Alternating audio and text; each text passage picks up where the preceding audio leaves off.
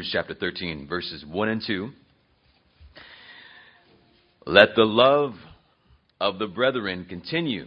Verse 2. Do not neglect to show hospitality to strangers, for by it some have entertained angels without knowing it. 3 John, the letter, 3 John, verses 5 and 10, 5 through 10. Beloved, you are acting faithfully in whatever you accomplish for the brethren, and especially when they are strangers, and they have testified to your love before the church. You will do well to send them on their way in a manner worthy of God, for they went out for the sake of the name, accepting nothing from the Gentiles. Therefore we ought to support such men, so that we may be fellow workers with truth. I wrote something to the church, but Diotrephes, who loves to be first among them, does not accept what we say. For this reason, if I come, I will call attention to his deeds, which he does, unjustly accusing us with wicked words, and not satisfied with this, he himself does not receive the brethren either, and he forbids those who desire to do so, and puts them out of the church. This is the word of the Lord. Let us pray. Our gracious God and Father, we come to you now in the name of your Son, Jesus Christ, and by the strength and power of the Holy Spirit. And we do ask this morning that you would help us to see that all of us need to grow in our understanding of God's word, yes. And as we grow in our understanding of your word, Lord, that we also would be given the grace and the strength to obey your word.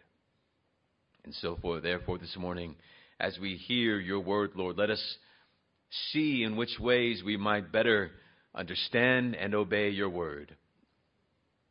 Lord, with that said, give us hearts that are receptive to your word.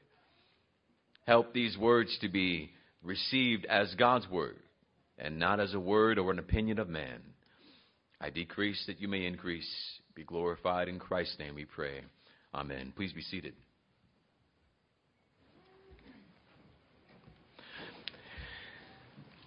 Well, I greet you again in the name of our Lord and Savior, Jesus Christ, and I do once again welcome you on this Lord's Day Sabbath. This morning, we will pause our normal exposition through the book of Genesis in order to return to a sermon that you may or may not remember that we did about a month and a half ago on brotherly love, or on love for the saints. Therefore, with that said, we are going to think about this morning hospitality. Hospitality. Brothers and sisters, what do you think of when you hear the word hospitality? Think about this. In all of your times alive as a human being,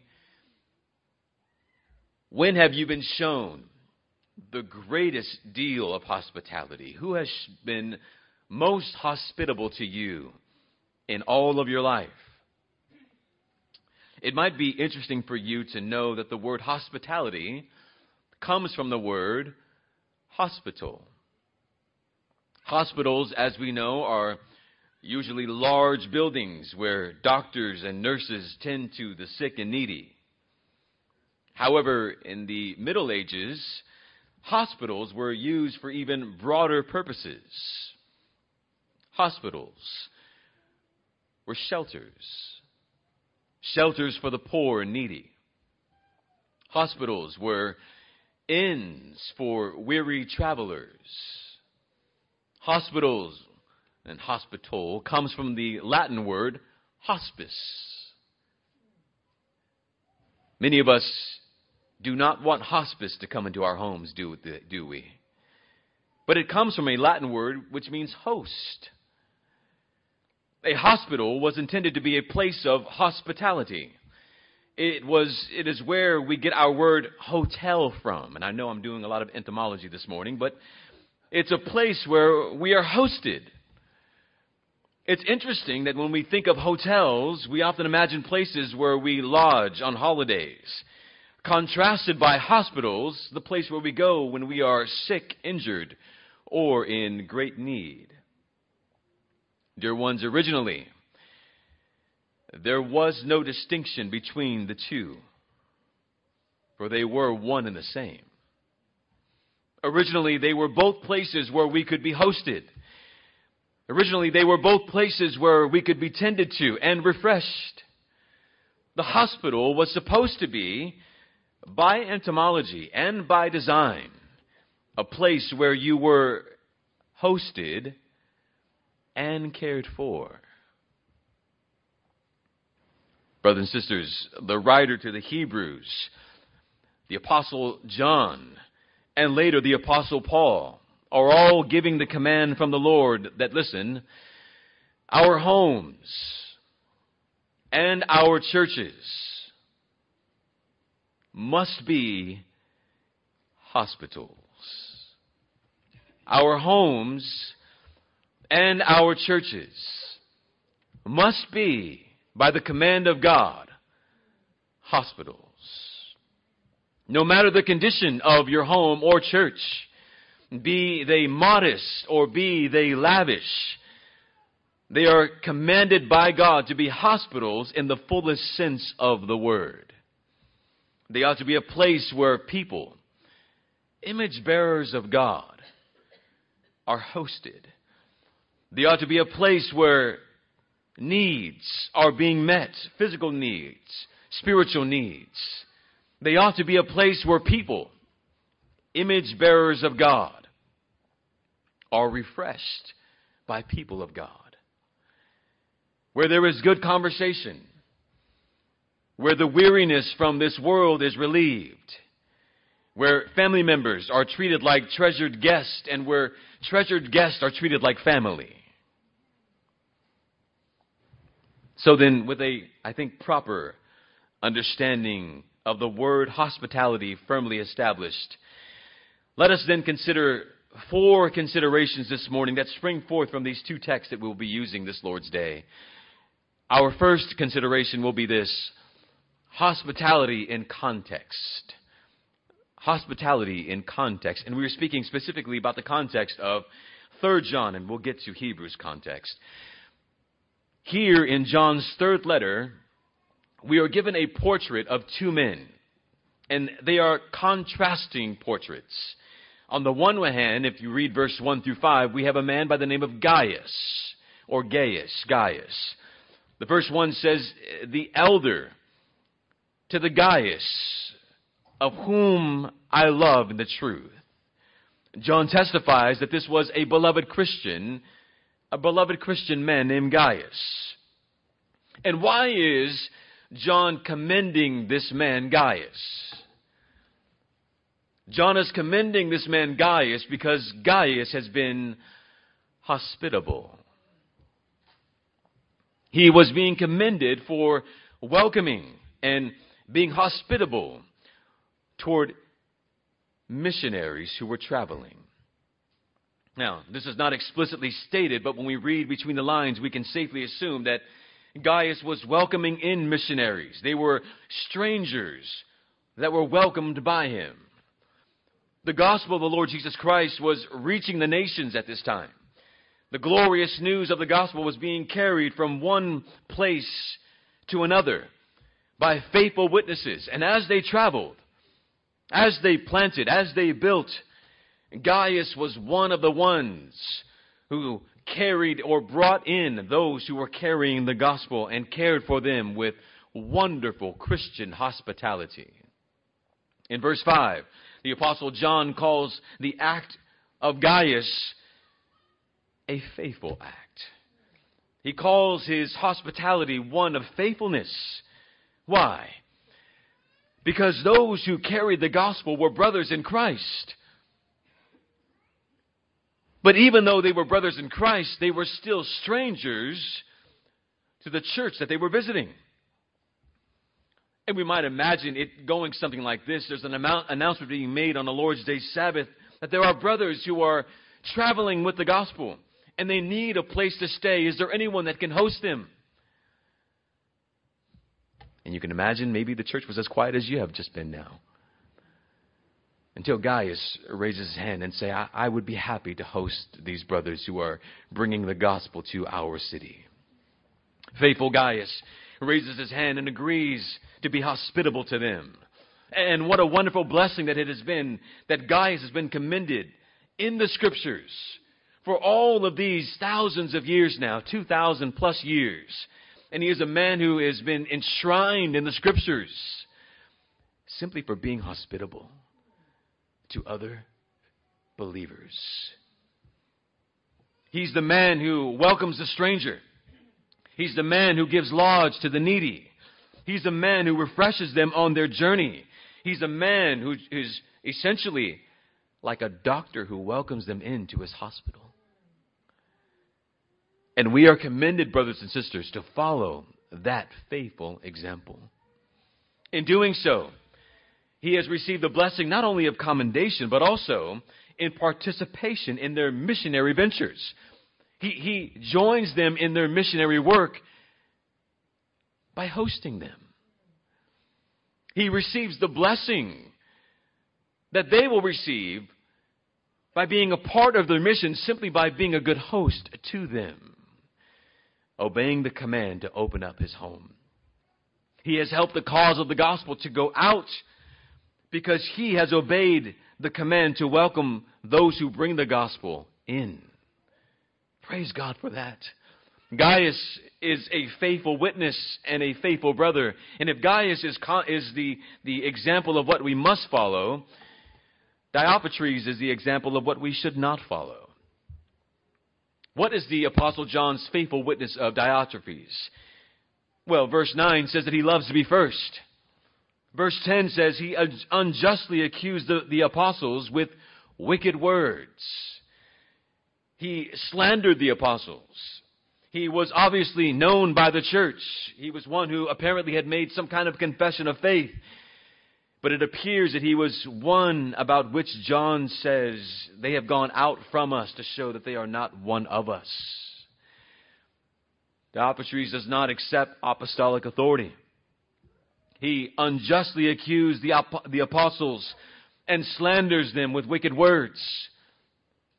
And what is more, he refuses to welcome those who are sent by the apostles. Those who are sent with the message of Christ, he says, they can't stay here. They can't stay with me, and they can't stay with anybody else in this city as well. They were unwelcomed because Diotrephes would not allow them to be welcomed. John says that he loves to be first among them. Among who? Well, he saw himself as being somewhat equal to, and according to John's words, even greater than the apostles. Who are they that they should give me any kind of instructions? I give them instructions. They don't tell me what to do. I tell them what to do. He would not submit himself to those whom he should have submitted himself to. He would not welcome the brothers and not let anyone else do so either. This was a very serious sin. And John says, and when I come, I'll tell you more about it. This refusal to obey the command to be hospitable. Now, why was this such a grievous sin? Hospitality was and is a sign of fellowship, a sign of support. And to deny the support of someone who is on your team, that is an inexcusable sin. To be unhospitable to someone who is your brother, who is your sister, is an inexcusable sin. During this time, there was not a hotel on every street corner like there is today. When missionaries and the like traveled, they were usually dependent upon others for support. Therefore, if you are traveling to one city, to one town, and you don't know anyone there, you're depending upon the church to be hospitable to you. You're depending upon those who would even be strangers. And though they be strangers, you are on the same team to support you. Why? So that the gospel will not stop there. so that the gospel can keep advancing and going forward. When we provide for our family and for our friends, we do what's expected of us, don't we? But when we open up our homes to strangers, specifically those who are bringing the gospel, that is a true display of real Christian hospitality and brotherly love. This message is connected to our message on brotherly love. Spreading the gospel of the Lord Jesus Christ in the early church was highly dependent upon Christians that were being hospitable to one another. Something as simple and as wonderful as opening up your home was necessary for the expansion of the early church. The Bible says in Acts chapter 21, listen to this, 21 verse 7, this is Paul speaking. When we had finished the voyage from Tyre, we arrived in Ptolemais. After greeting the brethren, we stayed for a day with them. On the next day we left and came to Caesarea. And entering the house of Philip the evangelist, who was one of the 7, we stayed with him. Just in these few verses, we have 3 locations. And in each location, the believers are being welcomed and hosted, apparently by Christians who are displaying Christian love through hospitality. In doing so, the message of the gospel was able to go forth and spread throughout the world. 2 John 7 through 11, hospitality was so important that believers are commanded not to give hospitality to false teachers. It is so important and so vital for the message of the gospel is spreading that John commands, and if someone is bringing to you a false message, a false gospel, do not show hospitality to them. Why? So that their message will not have a place to land, to rest, to be refreshed, and to go on. But rather, their message will find no landing place. And therefore, their message cannot spread.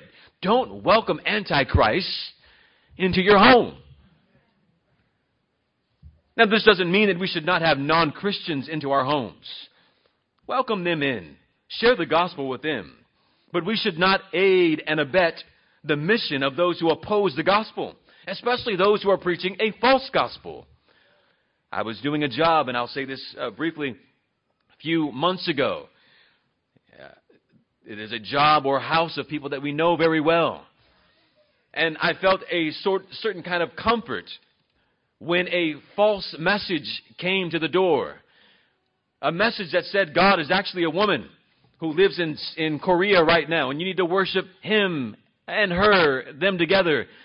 Bringing this message to the house that I was very familiar with, I said, "What are you preaching?" And they said so, and I said, "Oh, excuse me, we'll see you later." I shut the door on our customer and also on the face of the person who was bringing the false gospel, and I said to them, "You are teaching heresy and a false gospel." That's what we should do to those who are bringing false gospels. Don't give them a second. Don't give them a second unless they are willing to allow you to tell them the true gospel. And once you tell them the true gospel, if they're willing to accept it, bring them in. If they're not, shut the door. Go on. You have no housing, no hospitality here.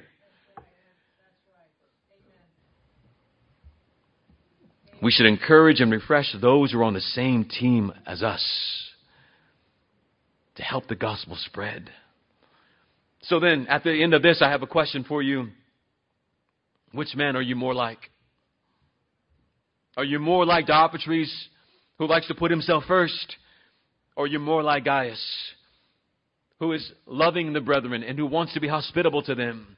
Do you have love for the brethren so much that you warmly welcome them? Or are you cold and unwilling to be warm to the saints? Secondly, the command of love and hospitality. Hebrews chapter 13, verse 1, "Let the love of the brethren continue. Do not neglect to show hospitality to strangers, for by this some have entertained angels without knowing it." You may well remember the sermon that we taught from this text just about a month and a half ago or so. That love for the brethren, as we run this race, is shown as we brother hand in clasped in brother's hand, run this race together. That we are not brothers who are at the starting line saying, let's see who gets there first. I bet you I'll beat you. We are not competing with one another. Rather, we are working together. And the way that we are showing that we are working together, the way that we show that our eyes are fixed on Christ is when we have love for one another. We show that we do not have our eyes fixed upon Christ when we do not have love for each other. We show that our eyes are not fixed on Christ when our love is only for our little circle of family that we have here and no one else. That my concern is only for us four and no more. We are not given the freedom to determine and to define what love for Christ looks like. We are not given the freedom to define and to determine what love for others looks like. Christ is the one who defines what love for the brethren looks like. Christ is the one who defines what love for Him looks like. And one of the ways that Christ says that you can show that you love me is this: when we do not neglect to show hospitality to our brothers and sisters in Christ. Lord, what does it mean for me to love you? Be hospitable to your brother. That's the theme that follows in the New Testament. And it's interesting that when we see the word love in the New Testament, love for the brethren, we also see the word hospitality not too far behind. Let's go to Romans chapter 12. We will look at two passages, Romans 12 and then 1 Peter 4. Romans chapter 12.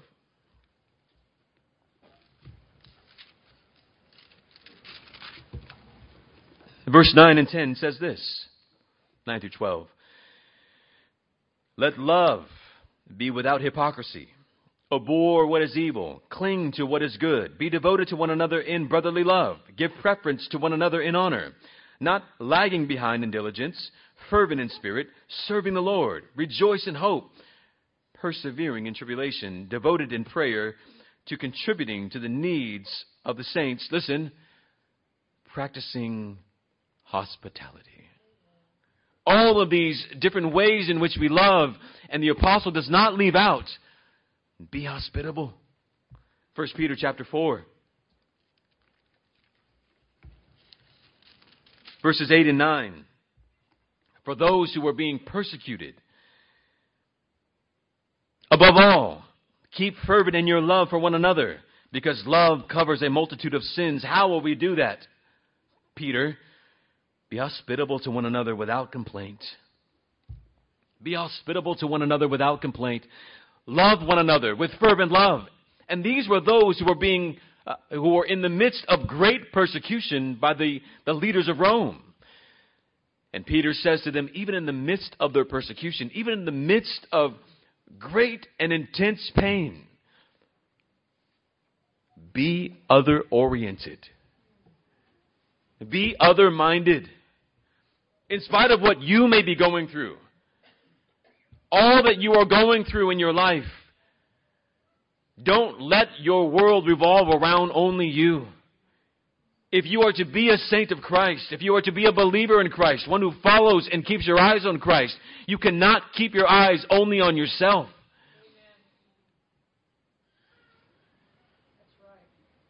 But I'm going through something. That's the best time to keep your eyes on someone else. Life is difficult for me right now. It's the best time for you to get your eyes then off of you. Isn't it? When you're going through things and life is difficult for you, the worst thing for you to do is turn inside of yourself and to get to look in to see, wow, it's really that bad in here, isn't it? Go out there. Look outside of yourself. You'll see that you're not the only one who's carrying a cross. The texts are clear. Being hospitable is not an option. It's a command and a chief way that we show love for one another. We must not hear these verses and any command from the Lord for that matter and immediately resolve in our own hearts and our own minds, I'm not doing that. Rather, we must hear the words of God and declare all that God has commanded, I will obey.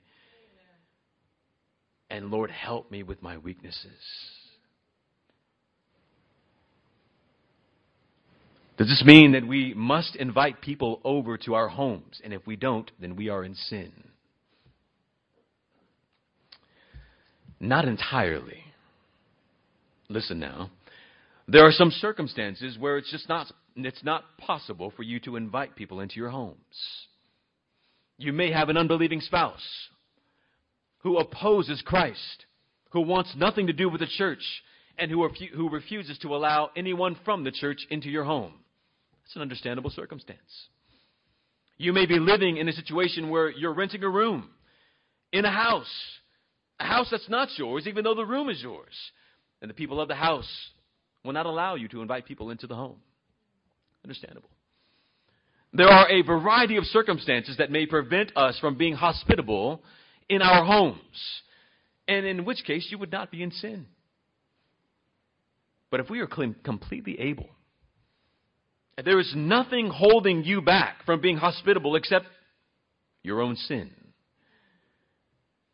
then we must repent to the Lord and begin to ask ourselves why we have neglected this command.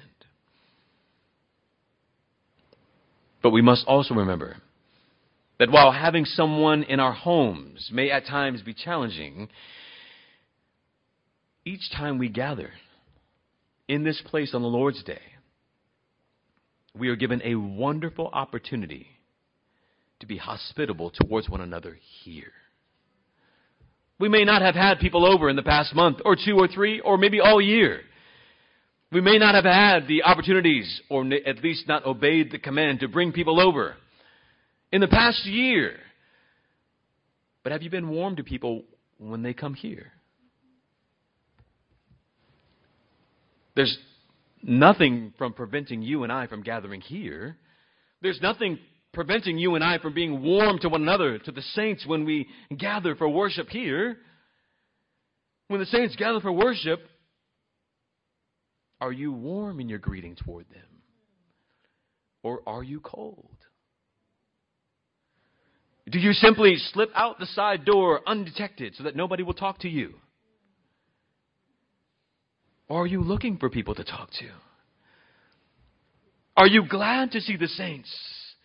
You are rummaging and rubbing elbows with unbelievers all week.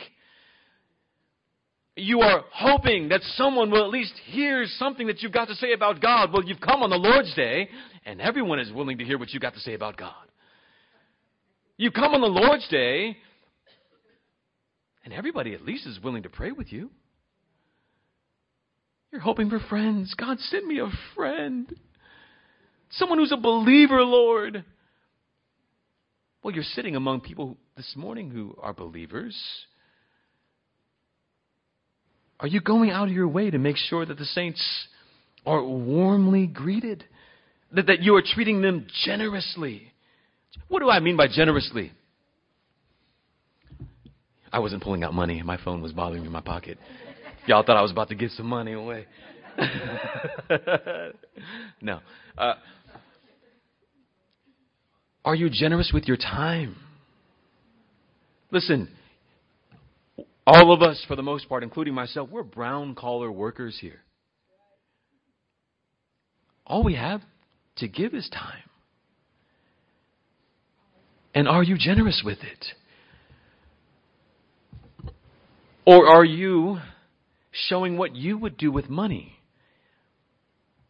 if you had as much as some other people do? Meaning that you are just as stingy with your time as you would be with your money if you had it. Because as a saint, we are called to be warm to one another, to be generous toward one another. And all we have to give to each other is our time, our attention, our love, our concern, our care. And if we're not willing to give even some of these basic things that are required of believers, or that we would expect that people would do for other image bearers, even those who are in Christ, then what are we really doing here?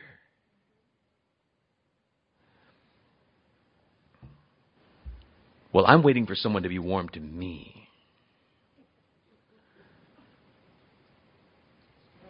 Do you see this place as a type of hospital where you are given the opportunity to care for, to tend to meet the needs of the saints.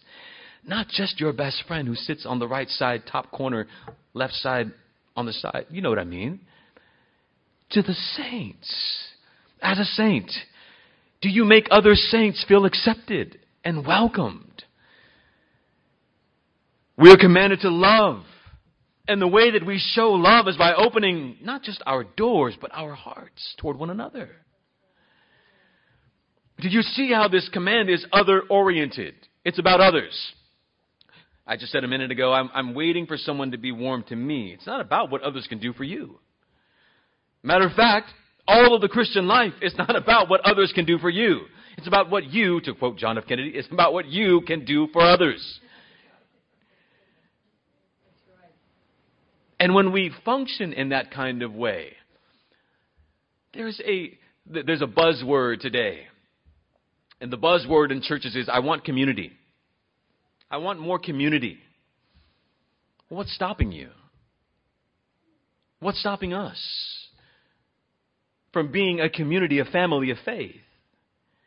Christian hospitality is opening our hearts and our homes to the stranger. Listen, but also to the traveler, but also to the lonely, also to the unloved, and possibly even to the unlovely. And many of us, if we're honest with ourselves, know that we can oftentimes be unlovely, can't we? By choice, even, and sometimes not even by choice. By knowing it, and sometimes without even knowing it. I didn't even know I was that way. Thanks for bringing it to my attention. Do not neglect to show hospitality to strangers. And it's costly, isn't it? Sadly, many of us have been worshiping together for years, and yet, because of our lack of hospitality, we are strangers to one another. We really don't know each other the way we ought. Some of you may tell me where you're born. I'd say, I didn't even know you. I thought you were born here. Some of the very basic and simple things about who we are. And how many among us this morning are lonely and are desiring and longing for even true Christian fellowship? How many long for the Lord's Day? Because it is that glorious day when the saints gather together in unity and worship our triune God. And yet when we do, you feel as though you're worshiping in isolation. And so, to return to a point that I've just said, there's a great trend, another one, in the modern church, and it is to organize hospitality. You guys may have heard of this trend. It's called small groups. This church has a small group. They have a small group. Small group here, small group there. Here a small group, there a small group. Everywhere small group, small group.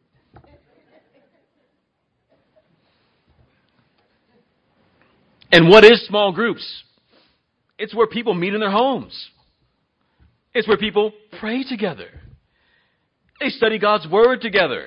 And there is a type of intimacy that is taking place in that home, that is desired among the saints.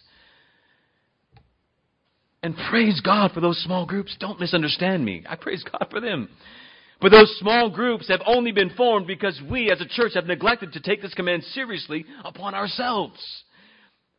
We look for a church that says, well, do they have small groups? Not going to go. Start your own small group. You want people to come over your house? You want people to pray with? Here's a novice idea. Invite them over. Well, I don't know if the church allows it. The church is encouraging you to do it. The elders of the church are saying, do this. Please, invite someone over your house. Go have lunch with them. Go have coffee with them. If you can't bring them over your home, meet them at Starbucks. Go to McDonald's. You don't got to get elaborate. You don't need to meet at the Mark or at the Padre. You can take me there, but you don't need to meet everybody else there. Take them somewhere small. It doesn't need to be a big-time deal. There's nothing stopping you and I from inviting, and I'm speaking to myself, that's why I say you and I, people into our homes, spending time with them, reading the Scriptures with them, getting to know them on a more intimate level. There should be no one in this church who feels alone. There should be everyone in this church who says, I can call this sister or that brother at any time, and I know they will be there to answer my call. True Christian fellowship will be one where these lonely outcasts will feel accepted and embraced and loved. Our churches, by command and by design, must be a type of hospital. When we come for worship, we should feel like we've come in from the battle of the world against the world of flesh and the devil. And now we are loved, we are cared for, we are being tended to. We don't want to come in and feel like we've just been thrown into the morgue along with the other dead bodies. That's right. Amen. Well, I'm waiting for someone to do that for me. Stop. Go do it for someone else. Thirdly, are there challenges? Yes, there are challenges. But are there blessings as well? Yes, there are. Third point is challenges and blessings. There will always be challenges when practicing hospitality. Let's deal with the elephant in the room. Frankly, some people are just not our cup of tea. Right? He's a Dodger fan. I'm a Yankee fan. I don't see how this could ever work. Right? We have nothing in common. And they're very difficult to love. So are you. So are you and I. When we think about the difficulties of others and the things that cause us or at least hinder us in loving them as we feel like we would like to, if they just weren't like this, we need to start saying, but I'm also like this as well. And so if they are willing to put up with all of my sinful ways, I should be able to put up with all of theirs as well. Why? Because the Bible actually commands it. The Bible actually commands for you to bear with one another. How? In love. In love, bear with one another. So, now that we've got that out there, that's at least one of the challenges. And what's the remedy to it? Well, look at your own sin, and then remember that Christ commands that you bear with them in spite of their sin. Because they're bearing with you in spite of yours. Just because it's hard to love someone doesn't mean that we're not required to love them. Just because it's difficult to be hospitable doesn't mean that we're free from the command to be hospitable. It's challenging, right? Here's another challenge. Peter says, and do this without grumbling. You know what grumbling means? My mom, she's from the old school, so she uses that old New King James Version or King James Version word, grumbling. Don't grumble. It's complaining. This is the complaint that Peter says that we are not supposed to do when we are inviting people over to our homes. And imagine that. Inviting them over for hospitality and complaining while you are being hospitable. I wish they would go home. They had to bring their kids. Look at, they're eating all the food. Did you see what they did to the yard? They just pulled out the sprinkler. These are all things that have happened.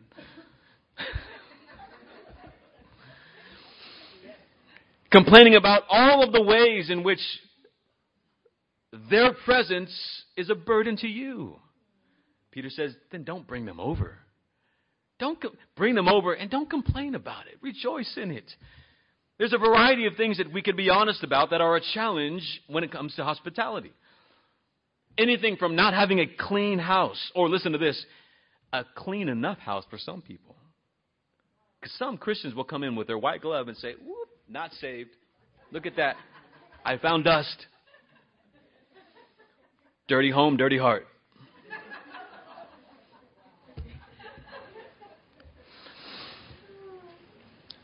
Dirty home to not having an abundance of food. We all know that we would love to serve filet mignon for all of us. But it's just not possible. Another complaint may be, but the kids are just not on their best behavior. Or my house is not big enough. Some feel that the challenge might be, I'm a natural introvert. I'm shy. I'm not really good when it comes to conversation. And I may be tempted to ask, what are we going to talk about? I'm not good with keeping up conversations. Believe it or not, your pastor is a natural introvert.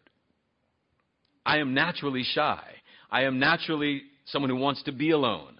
It takes a great deal of grace from God and strength to go out of my way. I feel most comfortable alone, at least alone and with my family. It takes work. What are we going to talk about? I love this phrase that I heard this past week. Give saints, listen to this, the gift of your curiosity. I love that phrase.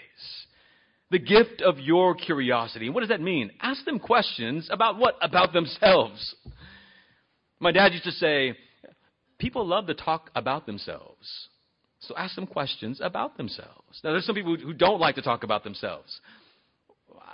I'm really good at asking as many questions as I can. If you say one thing, I'll pick up on one thing that you've said to ask another question about what you've just said. Ask people about themselves. Where are you from? Where are you born? What was your childhood like? Ask them a whole bunch of things. You'll get to know that maybe you have a lot more in common with them than you realize. Now, here's the other challenge. What if I don't care? That's a challenge, isn't it? Because for many of us, I don't really care. That's why I don't want to ask. Then ask the Lord to help you to care. Why? Because they're a saint, and so are you. And whether you like it or not, if you're a saint, you'll spend the rest of eternity with them. And you must care. You've been commanded to. Some might feel embarrassed again by, aforementioned things such as food or space or cleanliness. Some people, outdated furniture. Or maybe you live in a rough neighborhood. And you may be embarrassed about what people might think about your neighborhood. And some may even just say, I just don't have the time. Then we need to ask, well, why are you so busy?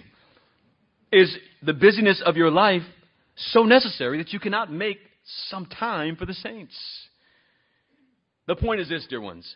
We can think of a million things in our lives that we don't think are perfect in the world's eyes, or maybe in our own eyes.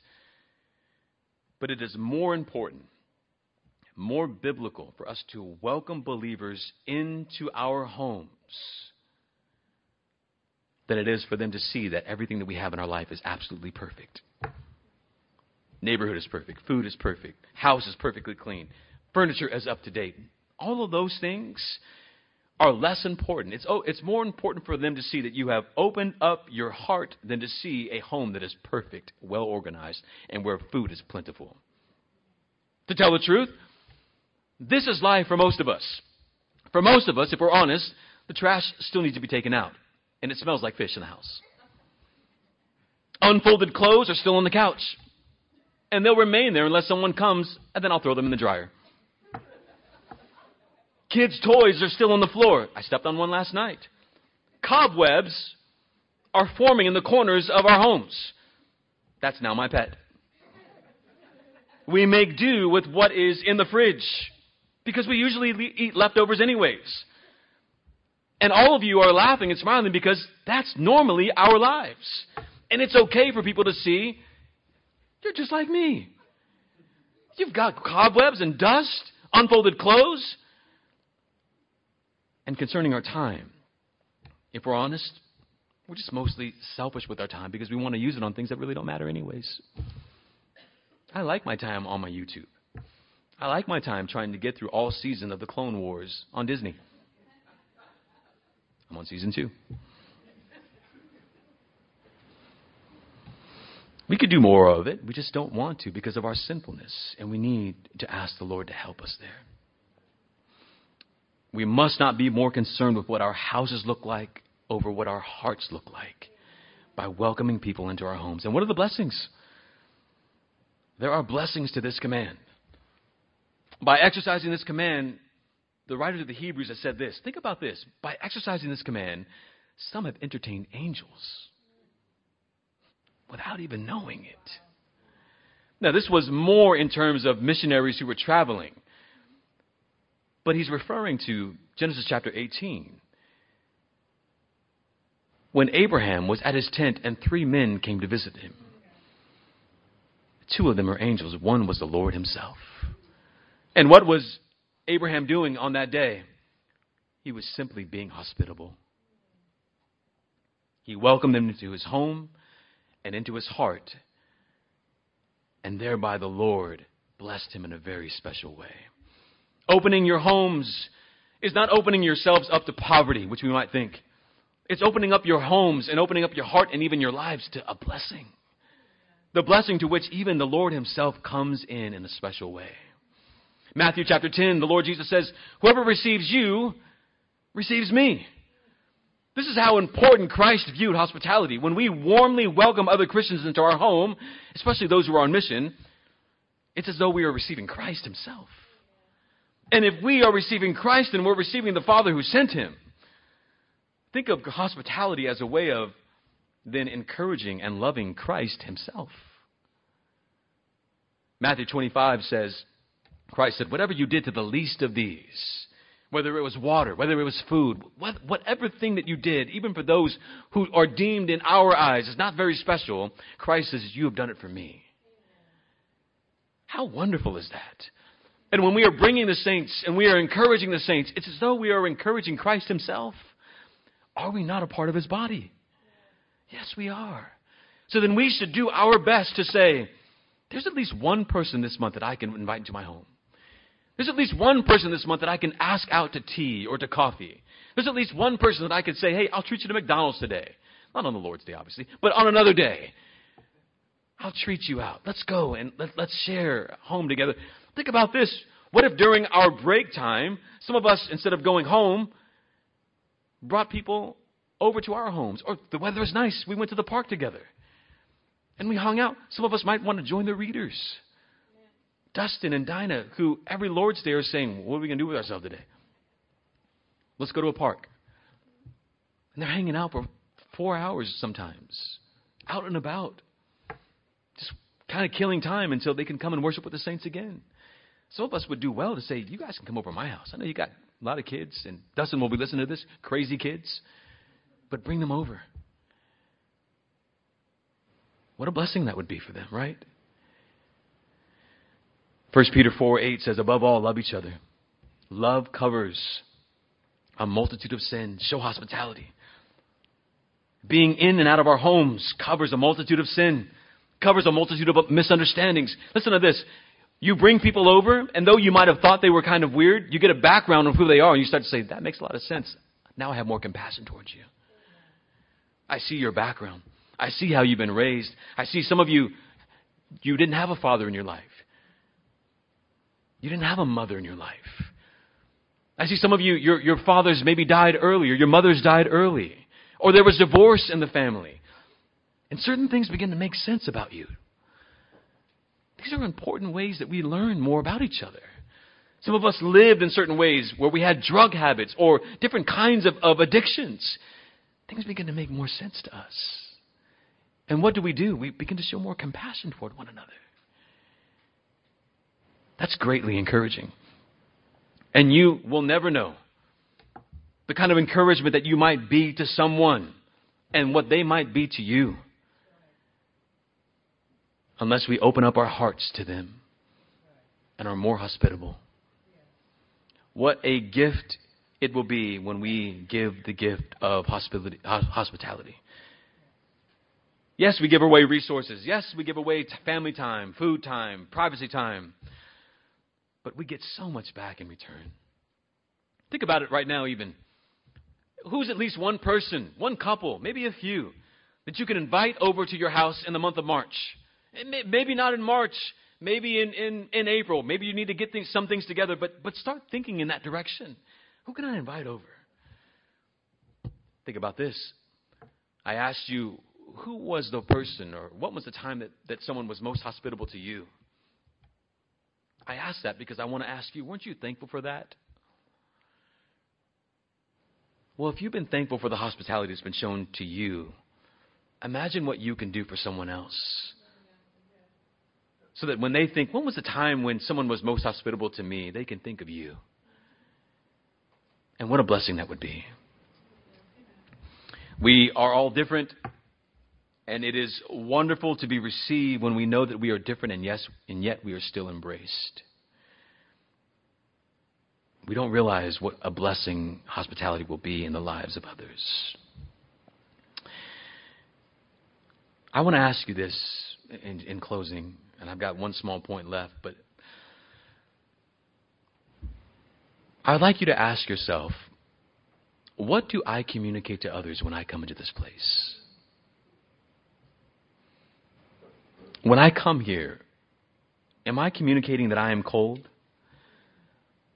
that I'm actually bothered by them and their presence, that I actually don't really want to talk to them, that I could care less if they were here, I could care less if they lived or died? Or do I display that I actually care, that I'm warm toward them, that I want to be around the saints, that I'm not sitting somewhere by myself? Listen, me naturally, that's my natural disposition. But I'm called, and you are called as well, to gather with the saints for worship, not to put yourself in some kind of corner and isolate yourself. So if we're here, be here. If we're over there in the fellowship hall, be with us over there. If we're having class over there, come on over. You get nothing out of being by yourself. You can do that at home.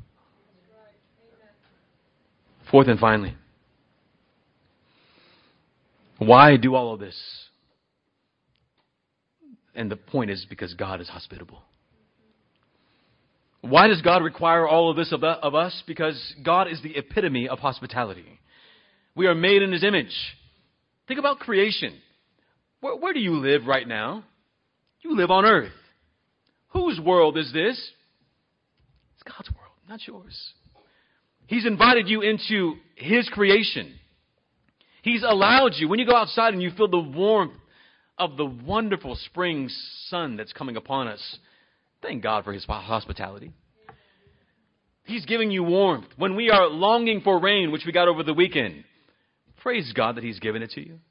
When you need food and God provides, thank God for His hospitality. God has done this. And listen, He's done this in spite of the fact that you and I have rebelled against Him. And in spite of the fact that we rebelled against Him, God has even said and promised that there will be a seed who will come and redeem us from this fallenness, from our sinfulness. God creates us to commune with Him, to fellowship with Him. And He will warmly accept us in His Son if we place our faith in Him. The Father gives the Son for us and for our salvation. So we should thank the Father for the Son, and thank the Son for the Father, and thank the Father for the Spirit who has sent His Spirit into our hearts that we might be His. If you are a believer, then you should ask, why is God requiring this of me? Because God is a host, and we are to follow His example. Think of Psalm 23. You ever read it this way? Two images there. The Lord is my shepherd, and the Lord is my host. We know that He leads me in dark paths, that He is a light, that He is my strength. But do you know what the psalmist says toward the end of that? He prepares a table for me. He anoints my head with oil, which is what someone would do for a guest. And then He fills my cup until it overflows. You ever had someone pour you a glass? Sometimes when we have fellowship meals, you think, this is all you're going to give me? And you look back to see, there's a whole bunch. Why did you just give me half a cup?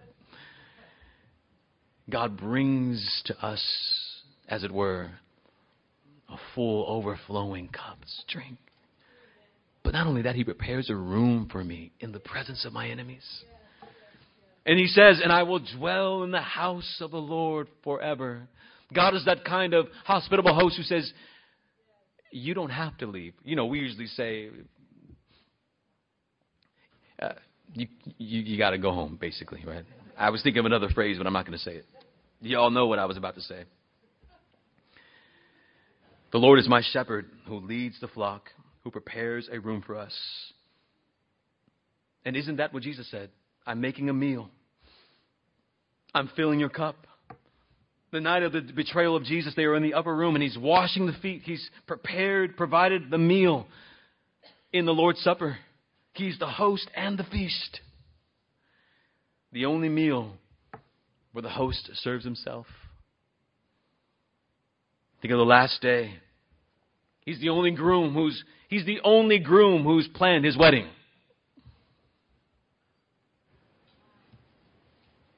The great wedding feast, and there is Christ, the groom. He plans the wedding, He plans the reception, and He plans the eternal honeymoon. He gives us robes. He gives us a feast. He makes us clean. He even sends out invitations and bring others. Because He's provided a lavish banquet. And He is the epitome of hospitality. Therefore, we must follow His example. I'm excited. I'm thinking about, man, well, who could I have over? I'll have a few single guys over. I'll see if my wife can maybe bring over some of the single ladies, and then we'll have some families over. Every single month, someone could be in my home. Now, listen, when you come, all of the things that I've described as being maybe embarrassments about our homes, that's my home. So when you come over, just, oh, you were telling the truth. This is what your home looks like. Yes. I told my wife, if we live in it, why can't we just invite other people to come and share in it for a little while, right? If it's good enough for us to live in the way it is, it's good enough for others to see this is how we live. Think about who you would invite over to coffee, dinner, tea, whatever else. If you have time, invest it in the saints. You will reap wonderful dividends for it. Let's pray.